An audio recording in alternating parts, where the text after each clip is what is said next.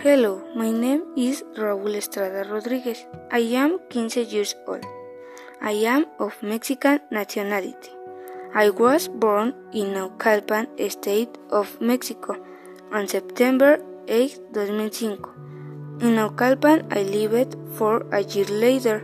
We moved to Tultitlán, where he lives 6 years, and I online attended first grade of primary school.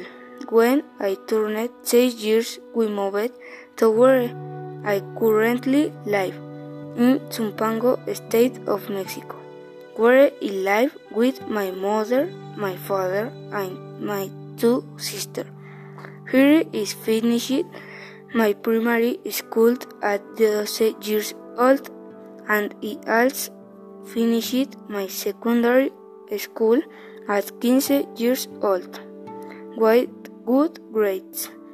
Student in the 74th Zumpango, the career of digital graphic designer. My favorite hobbies are drawing, playing video games, and practicing sport, such as soccer and skateboard, and 2 books, but I am not very interested in reading, and I don't not like vegetables very much.